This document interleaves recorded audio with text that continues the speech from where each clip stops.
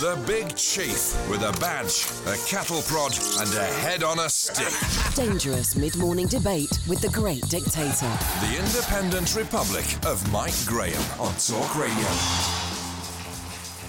Good morning and welcome to the Independent Republic of Mike Graham right here on Talk Radio on day 6 of the Boris Johnson government. Guess what? The sky has not fallen in. The ferries haven't stopped running. Food hasn't run out yet and hospitals are still able to dispense drugs. But that's because we haven't left yet, comes the cry from the Remainers. Events over the last week have got the Europhiles into a right old state and they're doing their level best to try and discredit anything and everything that Boris and his ministers propose. But let's face it, they are running scared and they're running for the hills. The Boris bus is well and truly on a roll. This very morning he's setting up a veterans office with the aim of properly looking after members of the armed forces and to put a halt to the prosecution of soldiers as well. Put that together with his pledge to build a proper high-speed rail connection between Leeds and Manchester where it's actually needed, and his firmness on no-deal preparations. I'd say he's making things happen at a rapid rate. And he hasn't even been in charge for a week yet. Today he's up in Scotland for a showdown with Ruth Davidson and he's bringing a big bag of money. Can he save the union single-handedly? We'll be finding out. 0344 499 1000. If you are actually listening in Scotland, we'd love to hear from you because we know that up there we keep finding out that there are polls that say, oh yeah, well if there was a second Indy referendum, we'd definitely be leaving the United Kingdom and we would be an independent country inside the European Union. Well, I don't believe it, frankly, so I want to hear from people who want to tell me why you think you'd win an Indy Ref 2. 0344 499 1000. Coming up a little bit later on, we'll be checking in with the latest editor of Vogue, aka the Duchess of Sussex, who now wants us to listen to her views on feminism and the way the world should be. As long as you're not anywhere near her house, in which case you shouldn't, of course, talk to her unless she talks to you first. Who does this woman think she is? 0344 499 1000. Plus, we'll be talking to an MP who's been away in Canada smoking cannabis. You might find there's quite a lot of people doing that lately. You're listening to me, Mike Graham, right here on Talk Radio. It's Britain's fastest growing radio station. Of Mike Graham on Talk Radio. I'll have to stop adding that bit on at the end, but for any of you who didn't hear that bit, it is Britain's fastest growing radio station. There's a very good reason for it. I'll tell you why. Because people love listening to people talking about things which don't depress them. And let's talk to Henry Hill now, who's assistant editor at Conservative Home, because there's a bit of a showdown coming up today between Ruth Davidson, who's a very popular leader of the Tories in Scotland, and Boris Johnson, who's an even more popular leader of the Tories in London and the rest of the country. Henry, a very good morning to you. Welcome. Good morning. How do you think this is all going to go? Because Ruth Davidson is in a position where she's very much in charge of her own brief. She's very much a popular figure in Scotland. At some point or other, she was even asked if she'd like to run to be leader of the party overall in the whole United Kingdom. But, of course, Boris Johnson inevitably is her boss, isn't he? Sort of. Obviously, Ruth Davidson has complete autonomy over the devolved responsibilities of the Scottish Conservatives. So when it comes to establishing their policy for anything that's set by the Scottish Parliament, she does her own thing. She also has campaign autonomy in Scotland. So, for example, it's her responsibility to choose candidates, even for Westminster seats. The conflict has arisen in part because, obviously, the Scottish Conservative MPs, whilst they're elected and they're sort of selected by a process overseen by Ruth Davidson, obviously they answer to Boris Johnson, and so there's a bit of confusion there. But yes, for as long as she's part of the UK Conservative Party, Boris Johnson is ultimately her party leader, the same as everyone else. Yeah, of course. And as far as her belief and longing to be Prime Minister, that's no longer there, is it? Because she made it very clear that she didn't really want to have that kind of responsibility. Her personal life would not allow her to become a Prime Minister. She's got a child now. She's more than happy to be where she is, as it were. So she's not a threat to Boris Johnson as such. But what will she say to him about the way that he's conducting the no-deal Brexit scenario? Well, I think that the Ruth Davidson has a tricky, but both of them really have a tricky position because they neither of them like each other very much, and neither of them have really put in all that much effort over the past couple of years to fix that. You know, Boris and his team have never shown all that much interest in Scotland until very recently, and the Scottish Conservatives miscalculated a bit because when it looked like Boris Johnson's career ambitions were already over, they did quite a lot of posturing against him, saying they were going to block him becoming Prime Minister and all of that. And then, of course, the moment his career prospects came back, there was nothing really that they could do. I think that what she's going to emphasise is that over the past 5 years, she and the rest of the Scottish Conservatives have managed to engineer a quite remarkable political recovery, which a lot of people didn't think was actually ever going to happen. They're the official opposition in the Scottish Parliament to the extent that it has one. They've managed to win 13 seats at Westminster when previously the best they've managed was one. Well, that was incredible, wasn't it? I mean, I remember working in Scotland for the Daily Mirror. I was the editor of the Scottish edition, and seeing myself very much in that kind of role with, I had Piers Morgan as my boss, and I was saying to somebody this morning, if he wanted something done, you tended to have to go along with it because he was the overall boss, even though I had kind of responsibility for the locality. But he was the only Tory in the village, as it were, when we were up there, David Mundell, because that was the only seat they could win, which was remarkable. Yeah, precisely. And so I think what she'll be saying is, look, I've got lots of on-the-ground experience of Scotland. I am a source of good advice for you, Prime Minister, on what you need to do in Scotland.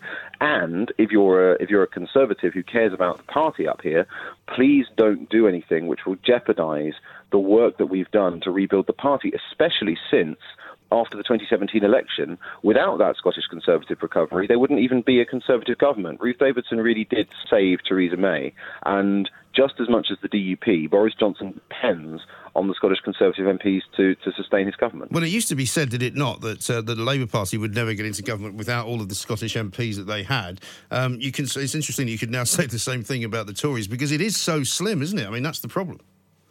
I mean, that is the challenge facing Boris Johnson. It's anticipated, I think, that he will soon have an overall majority with the DUP of about 2.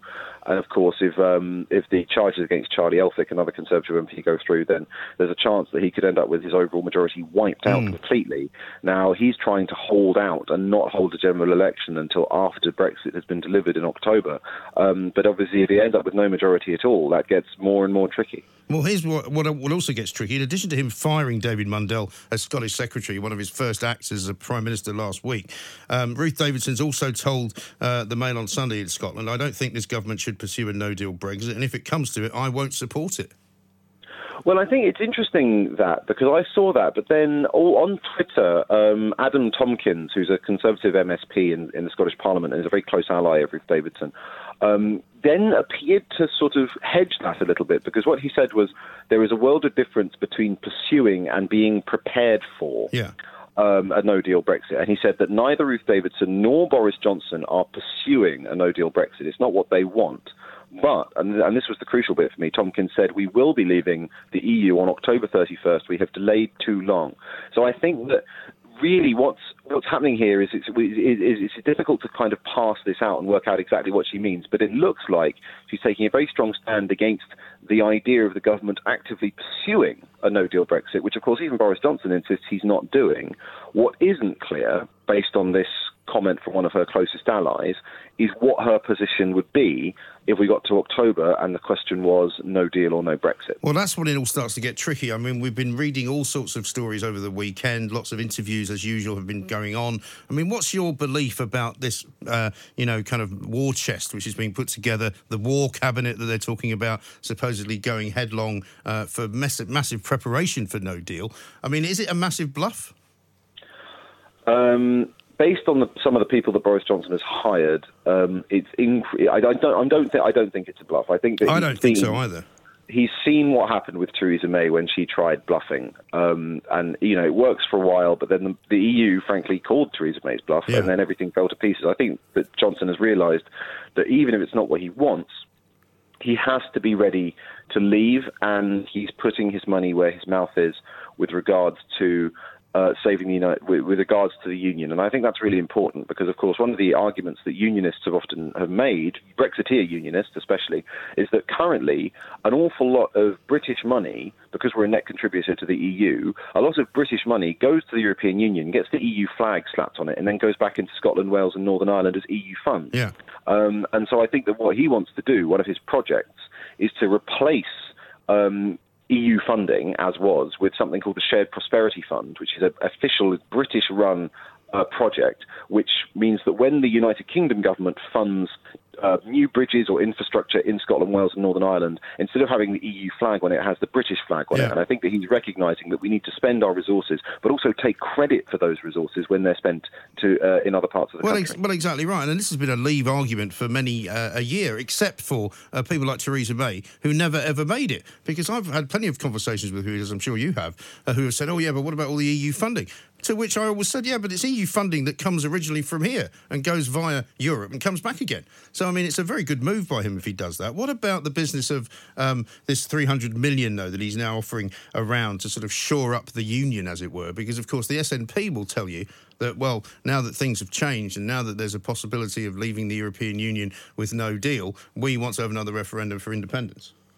Well, I think the SNP have really undermined themselves because they have been consistently calling for a referendum on independence for the last 3 years. So it's very difficult for them to suddenly claim that this particular set of circumstances justifies it more than any other.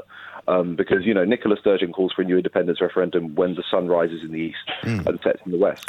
So I think that one of the things that we've seen during the Conservative leadership campaign is that the unionism of the Conservative Party is much tougher than it was even a few years ago. You know, David Cameron was very lackadaisical about the Scottish referendum. He conceded to Alex Salmond on the timing, and then he panicked and he gave them the vow. Whereas what we saw from Boris Johnson and Jeremy Hunt was both of them saying, look, I'm not going to give Nicola Sturgeon another independence referendum until we've navigated these tricky waters and we're safely out of the European Union. I think that...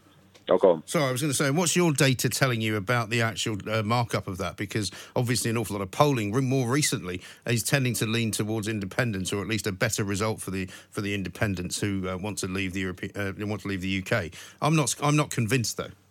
Well, I'm sceptical. I think it's important to always treat these polls with a degree of caution, because obviously people can use polls to send a message in the middle of a political cycle when an election isn't imminent.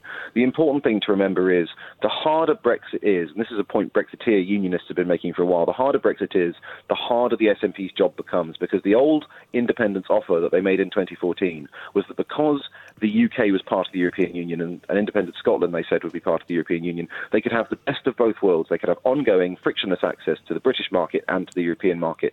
If there are tariff boundaries or regulatory dislocation or any other such developments between the British and the European markets, that would mean that suddenly an independent Scotland would have to choose between ongoing access to the British market, which is 2/3 of all its exports, which makes independence pointless, or frictionless access to Europe, but that would involve a huge economic hit from breaking the link to Britain. So it's important not to take these headline figures at face value. If you look at it strategically, Brexit poses real challenges for the Scottish nationalists, which is one of the reasons that in the House of Commons they're so assiduously trying to make sure it doesn't happen. No, quite. Well, we're going to take some calls on that later on as well. 0344 499 1000, particularly if you're in Scotland and you think you can win an independence referendum for the second time around. Finally, Henry, marks out of 10 so far for Boris Johnson as Prime Minister. He's only on day 6, hasn't been here a week yet, but he's opened a Veterans Office, put Johnny Mercer in charge of it, which is going to be a popular move. He's offering to build a fast, high-speed rail link between Leeds and Manchester, where it's probably needed more than HS2. You know, so far he's doing some pretty popular things, isn't he? I'd say, yeah. I think I'm a bit of a Johnson skeptic, I have to say, but it's very hard not to get excited by the first days of his administration. He's made some good appointments, he's made some very welcome announcements, and he's generally injecting a sense of optimism and purpose back into the government. Yeah. I think the question with Johnson is always, can he actually follow through and deliver? But so far, 7 or 8 out of 10, I think. Very good. I think from someone as very critical as you, Henry, that's very good marks indeed. Thank you very much. Henry Hill, Associate Editor of Conservative Home, giving us the lowdown on the Boris Johnson and Ruth Davidson connection. They're not going to be too friendly, but they're going to have to find some kind of common ground, it would seem to me, in order to come out with a common statement, which they'll be doing later on. Boris Johnson going up to Scotland. We'll give you all of that as it happens, of course, right here on Talk Radio. But we want to hear from some of you, not just about Scotland, not just about Boris Johnson, but about the general first week of the Prime Minister's job, because he's doing what I would regard as a pretty good job. Henry Hill there just gave him 7 or 8 out of 10, which is massive for any politician, never mind the Prime Minister, who's actually supposed to be one of the most unpopular figures in the country. If you read and listened to the Remainers who hate Boris Johnson, who think he's a misogynist, who call him a racist and all the rest of it, you would think that he was the worst politician that had ever walked the earth. But he's not, is he? He's actually doing something quite remarkable. 0344 499 1000 is the number. We'll take your calls next on Talk Radio. The Independent Republic of Mike Graham on Talk Radio.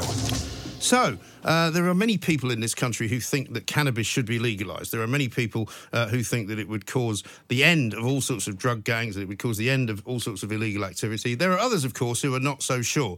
But what's interesting is that in recent times we have seen 3 separate MPs being taken across to Canada by an shall we say, an organisation which is behind, shall we say, the decriminalisation of drugs. And they've gone to Canada to find out whether the impact of making cannabis, in fact, legal is a good thing or a bad thing. Let's talk to Sir Norman Lamb, former Health Minister, currently Chair of the Science and Technology Committee, about the trip. Sir Norman, a very good morning. Welcome. Morning. This is quite an interesting project you got yourselves involved in. Tell us how it came to pass.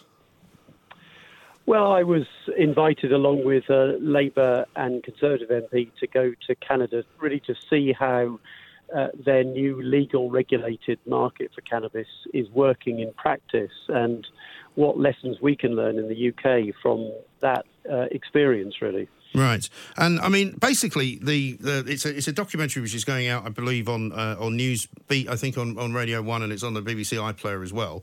Yep. What did you expect to find, and what was the most surprising thing that didn't happen?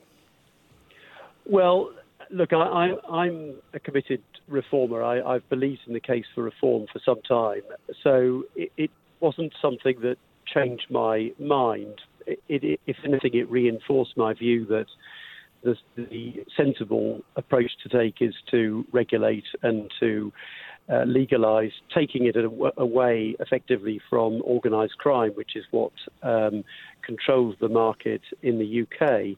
I think what was interesting in Canada was meeting senior police officers who've been put onto the working group that had been set up by the government to advise on establishing a regulatory framework. And these senior police officers had started off very sceptical about the case for legalisation, but had been persuaded that it made sense. It relieves the pressure on police forces. It frees up resources for them to pursue serious crime. But it also undermines the criminal market. At the moment, we hand billions of pounds every year to organised crime. We don't take any tax revenue, of course, from it. And there is extreme violence associated with the illegal market in the UK, and it usually affects the poorest communities in our country.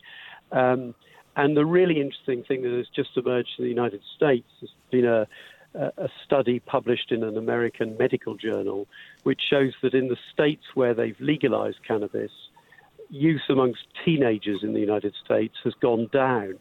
And for me, that's the great prize. I advocate legalization not because I'm into drugs. I'm instinctively quite hostile to the risky use of drugs, legal or illegal. But I think there's a better approach to particularly protecting young people than the approach we take at the moment. And what's the reason, do you think, or do they know, why consumption has gone down amongst young people if it's legalised? Well, if you legalise it and you make it available through regulated outlets, a lot of people who are currently buying through the criminal market will shift and buy legally. Right. That undermines the criminal market. And so, whereas in the UK at the moment, any teenager, for example, can get cannabis wherever they live across the entire United Kingdom, once you start to undermine the criminal market, if it becomes less profitable, then it diminishes and it becomes harder to access. And just as with cigarettes and alcohol in our country, although, of course, there are some young people, some people underage who drink alcohol and smoke tobacco, we, of course, recognise that. It's harder to get hold of it underage if it's actually legal and regulated. And the evidence from the United States shows that appears to be exactly what's happening. Sure. And so you're saying that they buy less of it because it's less freely available, in other words? Exactly. It might also, interestingly, become slightly less attractive, exciting to young people once it becomes legal and regulated, you're not being quite as sort of dangerous and challenging to your parents and to others. And I guess if it's like 9 o'clock at night and you have to go somewhere to a shop to buy it where it's legal and sold and the shop's not open, then you can't get your hands on it. But interesting, I wanted to ask you about your experiment while you were there, because I understand you used cannabis oil in the documentary. What were the circumstances of that? Yeah, I did. So I had heard. I'm not interested in the use of cannabis for sort of recreational purposes. Right. I get slightly sort of anxious about the idea of a sort of psychoactive effect on you. So, but I'd heard that cannabis can be very good for helping you to sleep. Of course, if you do a transatlantic flight, you get jet lag. I was conscious that when I came back to the UK, I had a select committee hearing. So I wanted to get some sleep. So I wanted to see for myself, are the claims that people make for cannabis justified? So I bought through a regulated outlet, with the BBC, of course, filming it all. And I thought, I mean, in a way, it sort of demonstrates how ludicrous it is, because the very mundane act of putting 3 or 4 drops of cannabis oil under your tongue before going to sleep seems to me like an unexciting, uneventful sort of thing to do. And yet it is a criminal act in the UK. And so it rather demonstrates just how ludicrous I think the current rules are in the UK. Although I think the chances of actually being punished for doing so are very limited. I think that you're right to say that it's technically a criminal act, but there's not much criminalisation going on, I don't think, of anyone doing it. Yeah, but I've got a constituent middle-aged man who uses cannabis for pain relief following a very serious injury to his leg. It's the only thing that relieves the pain. His home was raided, and he's ended up with a police caution, which goes on his record. Which probably will make it more difficult for him to visit his son in Australia. And does it really make sense in public policy terms for the police to be spending their time dealing with someone who's using cannabis for pain relief? And even though the numbers of prosecutions and cautions are going down, there are still thousands every year across the country, and it's quite a postcode lottery. In some areas, police have effectively decriminalised, such as in Durham. But in other areas, such as Norfolk, you can still end up with a criminal record. Sure. And that doesn't seem to me to be very sensible. No, I get that. And I know you've got to go. Just one final point, because I was watching, and you'll be interested in this. I was in California recently, and the stench of marijuana smoke was quite overpowering walking down Hollywood Boulevard, I have to say. Yeah. And one of the problems they have there is they're not sure how many people are driving around in cars, because it's a very car-driven society, who are stoned, effectively. But the other more interesting thing, I was watching a Channel 4 report the other week, where in Mexico, because of the legalization of cannabis in most states of the western side of America, basically the drug cartels have stopped producing marijuana, and now they're producing effectively sort of artificial morphine and selling that across the border. And so they've actually gone into a more dangerous drug business than they were in, because they can't make any more money out of cannabis. Well, there appears to be evidence that in the states bordering Mexico, levels of violence have gone down, which is a positive thing because of the undermining of the criminal market.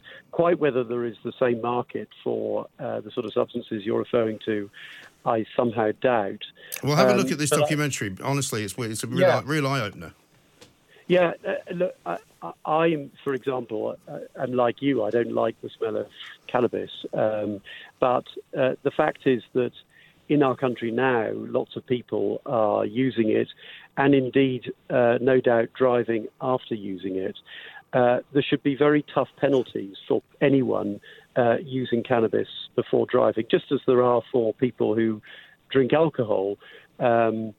We've just had a wonderful example of horrific scenes on a cruise ship where people have behaved appallingly after using alcohol, which is a legal substance.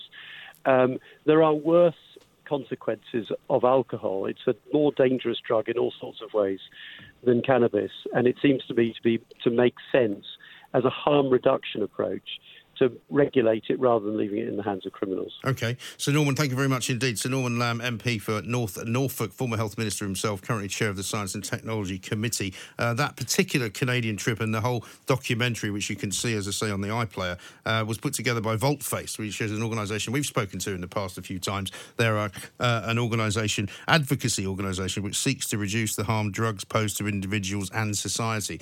I'm not necessarily against the idea of controlling and legalising the sale of marijuana. However, I am worried about what would happen next, because basically the drug gangs that deliver the marijuana, the drug gangs that manufacture the marijuana, the drug gangs that make money from the marijuana would just make money from something else, wouldn't they? Which is what they're doing in Mexico. So Norman hasn't seen that report that I saw, but I can tell you there is plenty of violence in the part of Mexico where they're making the fake morphine and where they're making the crystal meth, which they transport and smuggle up into the United States of America, which is causing more and more deaths in America, funnily enough. So it's not all sweetness and light just because you make marijuana legal. But I want to hear from you on this. 0344 499 1000. We'll take your calls next on Talk Radio. The Independent Republic of Mike Graham on Talk Radio.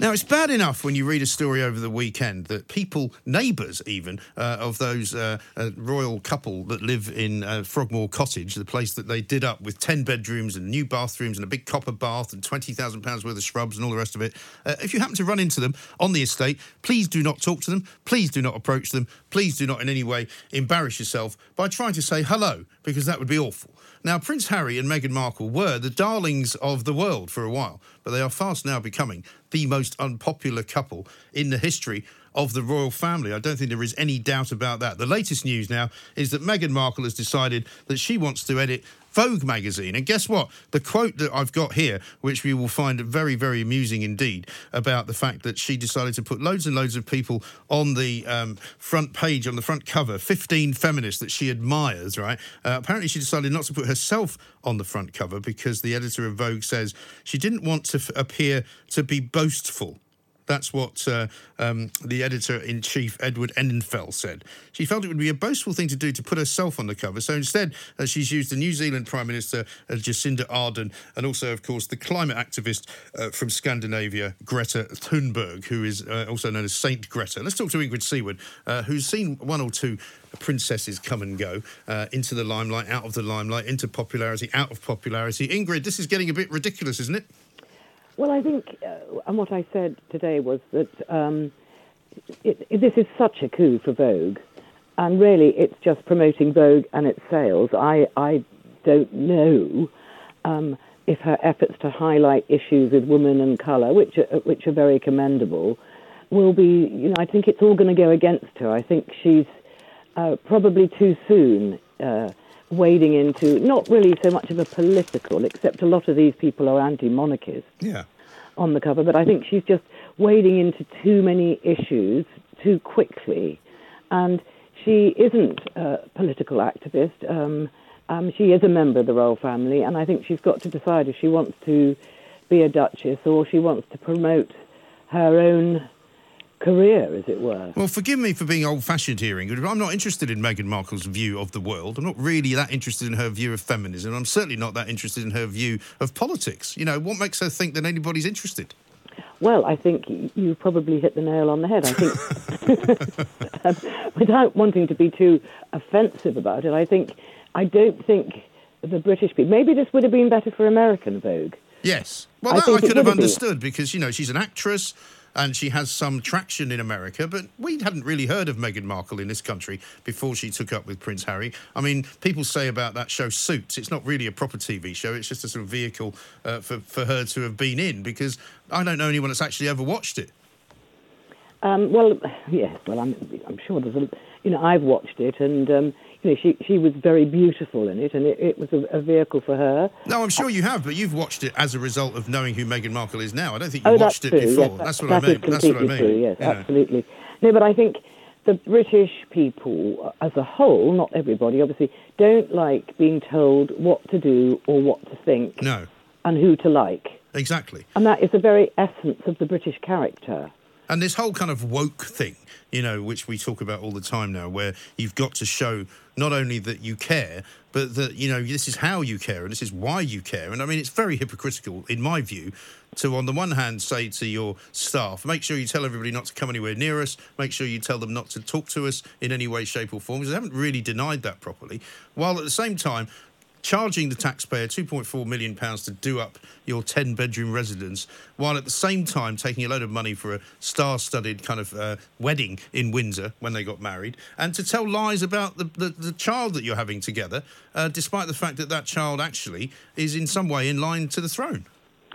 Well, yes, I can't disagree with you on all of that. Of course, I mean, as far as the telling people what, not to approach them and things, apparently Harry and Meghan had no idea about this, and it was just someone a bit over-enthusiastic member of a residents' meeting, or a speaker at a residents' meeting. Yeah. So we can't blame them totally for that, because that is just ridiculous. Well, it is, but you can't help but wonder whether that overzealous member of the household did so because that was the vibe that was coming from them. Well, it is the vibe that's coming from them, and I think that really the royal family should be above politics. This isn't particularly political, but it is, it becomes political because, she is telling us what to think. Yes. And as you say, it doesn't make for very comfortable reading, and it's very kind of un-British. And to be honest, I mean, I can imagine the Queen sitting there looking at all this stuff going, just sort of shaking her head and wondering where it's all going to lead, because the one thing the Queen is very good at is judging the mood of the nation and knowing, when to say something and when not to. Well, actually, you really hit the nail on the head, judging the mood of the nation. I know that Meghan is appealing to a lot of young people and people of colour, but I don't think she's judging the mood of the nation as a whole. No. Well, because also, how could she? She's only been around. Well, also, she's a member of the royal family. She lives a very privileged lifestyle, much of it, of course, with their own money, but also much of it subsidised by us. She's hardly, in the kind of woke generation of people struggling to be heard, is she?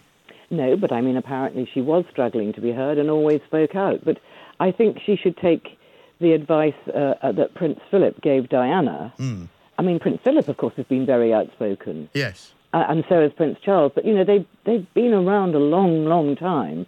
And I think they have more of a right to air their views. Yes. Because they've been there, done it. And Meghan is a very, very new member of the family. Mm. But, also, it's a big difference. Remind us of what I'll that tell you what advice was. He said. He said to Diana that it's dangerous to take personally the attention that comes your way as a member of the royal family. No, that's very good advice, isn't it? It's very good advice. And also, of course, it's very different for Prince Charles. I remember the hoo-ha, as I'm sure you do, when Prince Charles... But let me just add this bit. Go on. And he then said, it's your position that puts you in the limelight and nothing else. Yes. Also true. Very true. Well, this is the thing. I mean, when Prince Charles was critical of the great carbuncle that was built on the side of the National Gallery all those years ago, I can't remember. Was it Rogers, the architect? That yes, I mean, he got a real. And he really did get it in the neck. But also, there's a big difference between, an heir to the throne criticising a modern building because it's against what he thinks should be the sort of architecture you see in central London, and Meghan Markle telling everybody, these are the feminists that I admire the most. I mean, there's just chalk and cheese, isn't it? It certainly is, and it's really because it's the feminists that she admires most. I mean, why for instance, isn't the Princess Royal on the cover? She's done more for Save the Children and going to these desperate places and helping people very quietly than any of these people. Well, how about the Queen? Vogue. I mean, she's got Greta Thunberg, the sort of teenage activist on climate change. She hasn't got the Queen.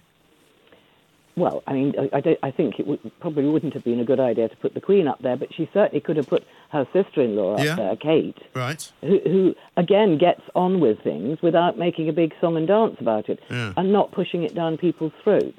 Yeah, but it's all right to put Christy Turlington, supermodel, on there, Salma Hayek, highly paid Hollywood actress. These are all people who have got great lives, who are very much feted by the public and very much, shall we say, supported by vast amounts of money. Well, I think they are supported by vast amounts of money. I think Salma Hayek has done some sterling work. I mean, she does actually go out to refugee camps and help. She actually is a sort of on-the-ground worker.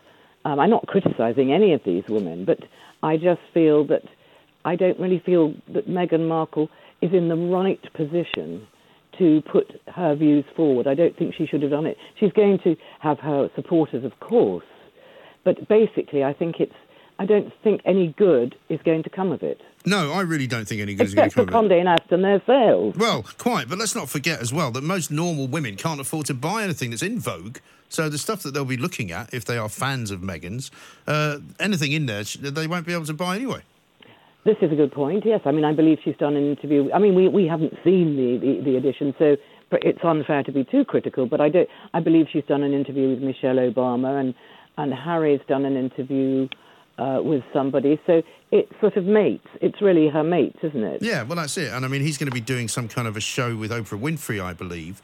And I've said this before, and I think I may have even said it to you, Ingrid, when you were on in the past. I think, I'm perfectly happy for the royal couple to do all of these, sort of virtue signalling works and tell everybody how brilliant they are and wonderful and how much they care.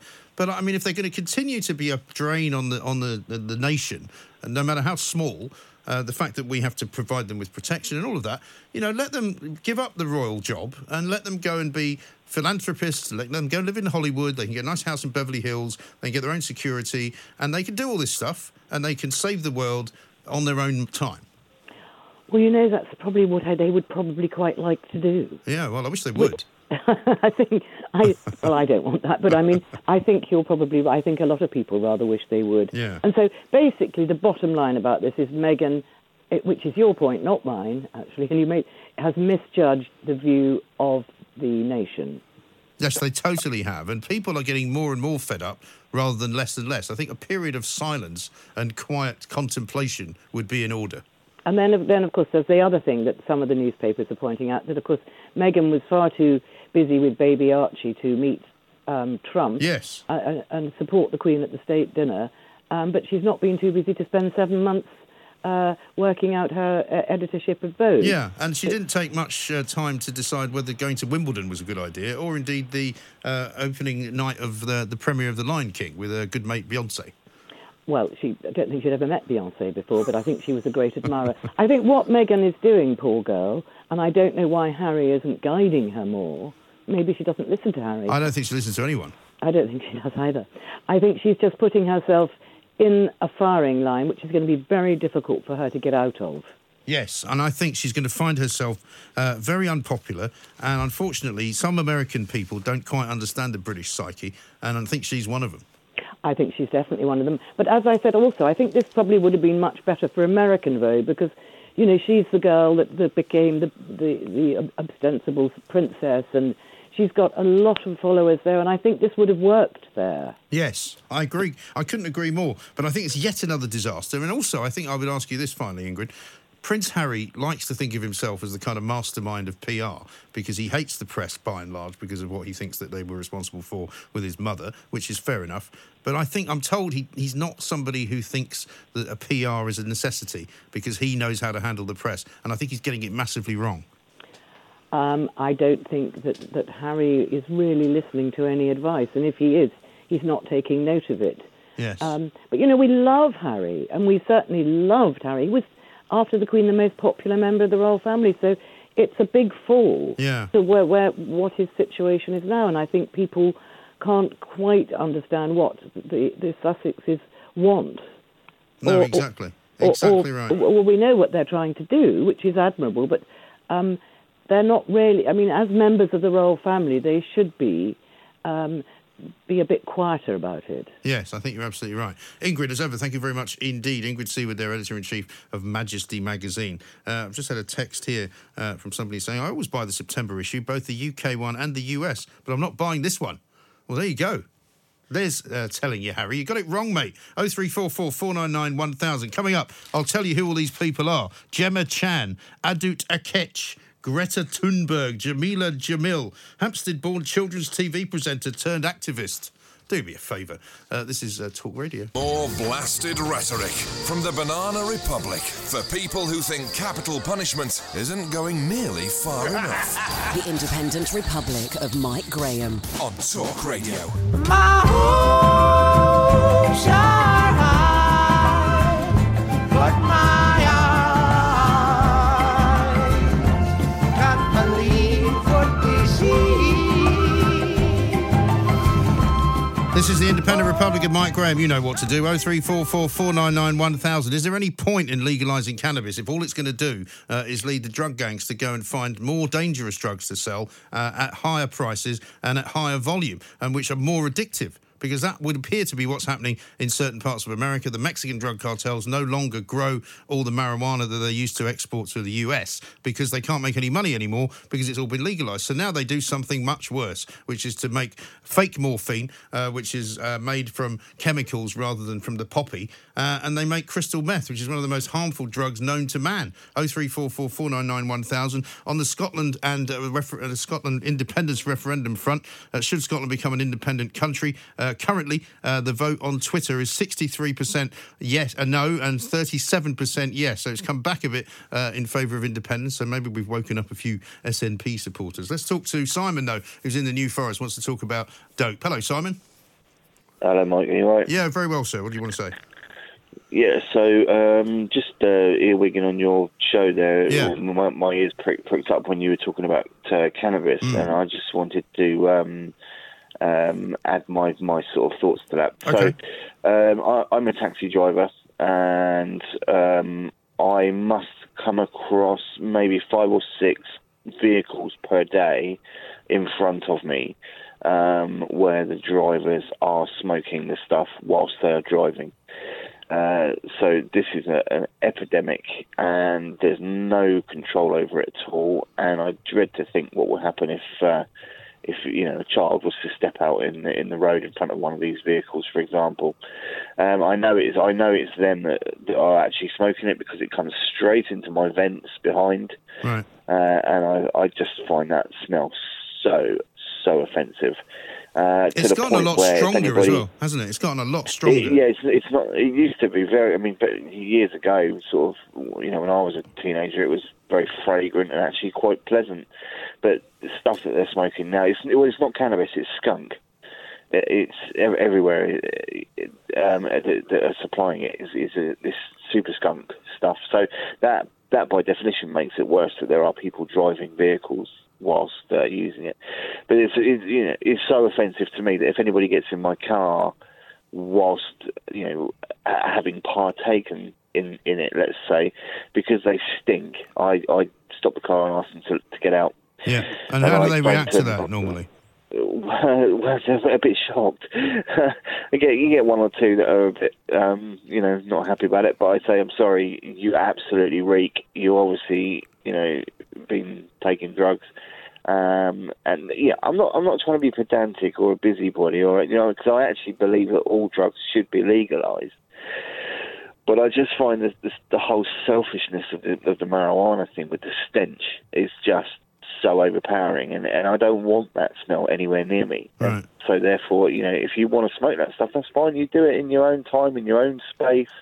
But the minute you get into my environment and you stink of it, you're going to get out again. And presumably that wouldn't matter to you whether it was legal or not. I mean, it's a bit like smoking. I mean, some people, funny enough, I used to be a smoker, right? I was on a bus this morning and somebody got on who had obviously just had a cigarette, and they stank, right? Now, I had no idea when I was a smoker that that's what I smelled like, but I did, obviously, But what I'm saying to you is if you object to it like that, Simon, presumably if it was legalised, you would still object to it in the same way, right?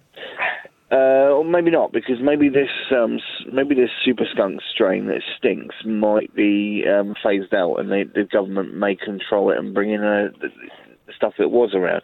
Because I don't believe that these people are actually specifically going, because it's such an epidemic, I don't believe that people are actually going around saying, right, have you got any of that super skunk, please? I think they're just going to get marijuana. So maybe the government would be able to bring that sort of out of the equation. Well, in America, what they do is they sell different strengths. So that, there's some celebrity brands like Willie Nelson, the country western singer.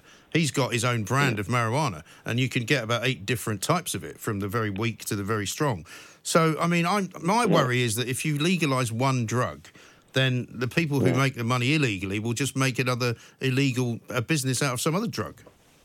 This is why I think that all drugs should be legalised and controlled and taxed, because it takes the criminal element out of it. How you go about doing it, I don't know, but I just think that if you prohibit something, then it empowers criminals to exploit it. It does. I mean, normally I've got a straight answer for everything. I haven't got an answer for this one, Simon, but thanks for your call. You may well be right. It may well be necessary to legalise all drugs, but I don't know. It doesn't make much sense to me to make it possible for people to get off their faces, although I know with alcohol they can do that. Is it the same? Let's talk to Ricky, who's in Glasgow. Hello, Ricky. Hiya, mate. Good morning to you. Good morning. Very well. Very nice to speak to you. What do you want to say? Well, first of all, as regards your drugs, legalising drugs, I completely disagree with that gentleman there with the taxi. Uh-huh. Well, first of all, it's a public taxi, and if you legalise it, if people want to smoke in this taxi, good and well. If it doesn't like it, stop the taxi business. Well, no, it doesn't actually, because you can't smoke cigarettes in a taxi, and it's legal to buy and smoke cigarettes, but you just can't smoke them anywhere where there's anybody else likely to be. Aye, they've made it legally that way. Yeah, that's but what anyway, I mean. Right. And my main point is, this chap who'd on this, I think it was an MP or something. It's Sir Norman Lamb, yes. All he seemed to offer was hard luck story after hard luck story. Is all he's got to offer is legalised drugs. Shall we say peace at any price? Well, prohibition, you need to start with prohibition on alcohol, mate, or at least discuss the subject. Because I've lived, as you know, I've lived in a town with prohibition and it was terrific. Was it? We had full employment, yes, full employment. We had singing, dancing, music, we had concerts, we had choirs. When was that then? Well, Kirkintilloch enjoyed prohibition from 1927 to 1970. It was about 50 years. Blimey. No. Well, you could have gone to live on one of those islands where it's not allowed, where you can't drink on a Sunday. That's a good idea, too. You know, the wee freeze. But you don't offer your daughters anything now but alcohol and drugs. They don't have anything else. So you can't I'm against legalising it, of course, but your sons and daughters don't have anything else now. What do you mean? Well, what do they have? You're a young man, a young woman, 19. What have you got? Well, you've got Fortnite, for example. You could win £1 million playing Fortnite over in New York. You could watch Love Island if you like. You can go on holidays to all parts of the world because it's so cheap. They've got loads of things they could be doing. I mean, when I grew up in the 70s, we had nothing. Now, it's a veritable panoply of pleasure that you can get your hands on. That's rubbish. Well, they might have nothing where you live, Ricky, but nothing in London. I'm going to come to Glasgow and show you the sights of Glasgow, which you've obviously forgotten about, which are very, very busy and full of young people having a great time. Across the UK, online and on DAB, the Independent Republic of Mike Graham on Talk Radio. If you enjoyed that, be sure to catch the whole show 10 to 1, Monday to Friday on Talk Radio, via DAB, online or via the Talk Radio app. If you have an opinion on the stories we cover, we'd love to hear from you. Call us 0344 499 1000 or tweet at Talk Radio during the show to have your say. The Independent Republic of Mike Graham on Talk Radio.